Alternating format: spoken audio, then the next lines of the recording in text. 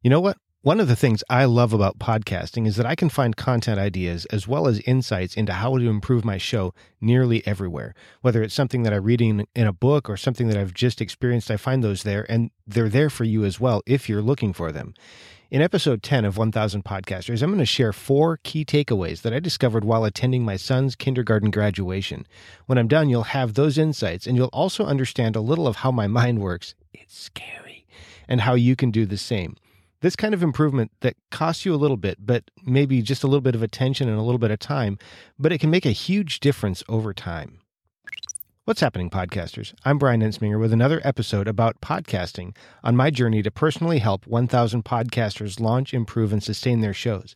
As I was listening to yesterday's episode where I talked a little bit about room noise and microphones, I realized that the microphone that I'm using didn't actually pick up as much of the room reverb or the room echo as I'd intended for the recording. So it's a little bit interesting to think about how even a good quality microphone, just a reasonably good quality microphone, can help overcome some of that stuff.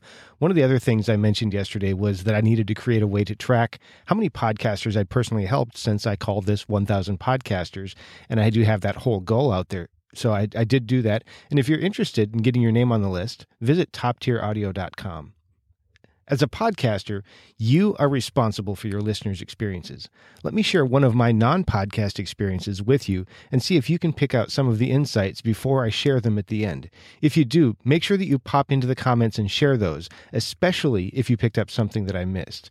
Today was my son's kindergarten graduation, and I am super thankful that I was able to see him transition from kindergarten into first grade. For my day job, we're moving to a different office, so I'm working from home, so I was able to do that, and I'm really thankful for that. His graduation started at 8:45, so being good parents, we wanted to get there early. So we left about 45 minutes early, maybe around 8 o'clock in the morning. We got to the school, and there was almost nowhere to park. I don't think I've ever seen it that full before, not even when they were having special events.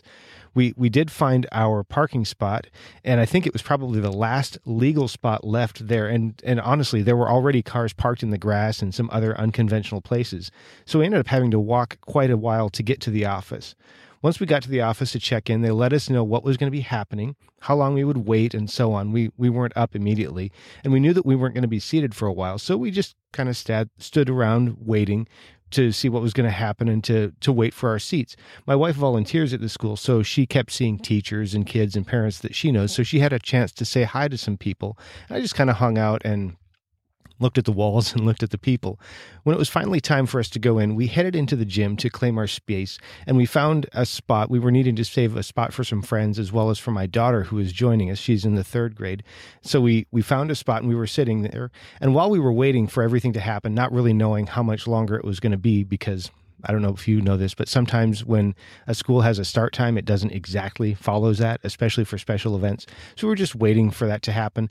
And while we were waiting, there was an announcement about somebody who needed to move their car. They had apparently blocked somebody in, and the loudspeaker was incredibly distorted. It was like somebody was just absolutely eating the microphone and not exactly screaming into it, but it kind of sounded that way.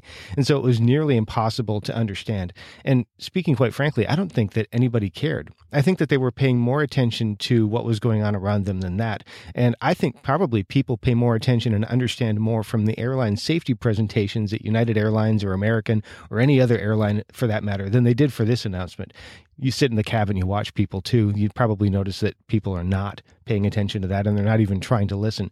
So it was a similar experience here, and they didn't do it just once. It was 3 times they made this announcement because people weren't paying attention. Maybe because there were a lot of parents that needed to move their cars. Maybe somebody was just being stubborn, or maybe they just didn't pay attention and they couldn't understand what was going on anyway. Finally, they did get that part taken care of. And so the graduation started, and in typical fashion, they didn't exactly hit the ground running. They started with the Pledge of Allegiance, and then they kind of shared a little bit of what was going to be happening and how the graduations would go. And then they stopped cold, and a teacher started reading all of us a children's book before they started the graduations. I don't remember the name of the book, but I still can't tell you why she felt compelled to read it. I did not get that at all. The kids didn't seem to care, and the parents already had their phones out to take pictures of their kids and their grandkids, so they didn't care as well. I'm going to pause here for just a second, because if you think of your podcast and maybe you have guests, this little insight, this is particularly applicable because you really have two audiences, right? She had two audiences, the kids and the parents. The kids were there to graduate. The parents were there to be watch and be proud. Nobody was actually there to hear the book that she read. And the same kind of thing can happen if you have a show with a guest and an audience. Your guest is there to share and connect. Your audience is there to listen and take action. So consider that when you think about the structure and the content of your show. Back to my story. Thankfully, after everything got started, they did start the graduation. The parents and the grandparents were able to snap pictures of the kids. Some of the kids were really cute. They didn't really know what was going on, so they would kind of meander around, and it took different amounts of time. It was really interesting, and they were on track. They went through 3 classes, one kid at a time, and we had some exciting moments to do that. Interestingly, while we all applauded for nearly every kid, people only actually seemed interested in their own. And that's another little key insight that you might want to capitalize on. About 75 kids later, everybody had a diploma of sorts, and they were off to have their refreshments. And I was left pondering what I could take away from that experience, because I didn't want it to be a wasted experience.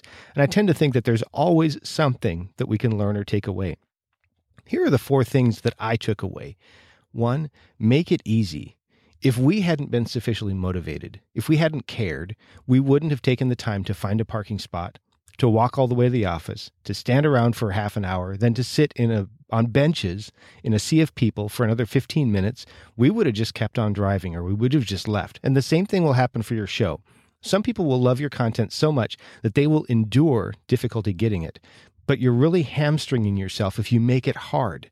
Number 2, set the stage early. Communicate what to expect, and then as a guide, as best you can, guide people through the process. I think about The Office and how they helped us understand what was going to be happening and how long it would take. So whether it's maybe a step-by-step set of instructions for how to subscribe to your show, or how you lay out your content to make it clear, you can help guide people through the process and through the content.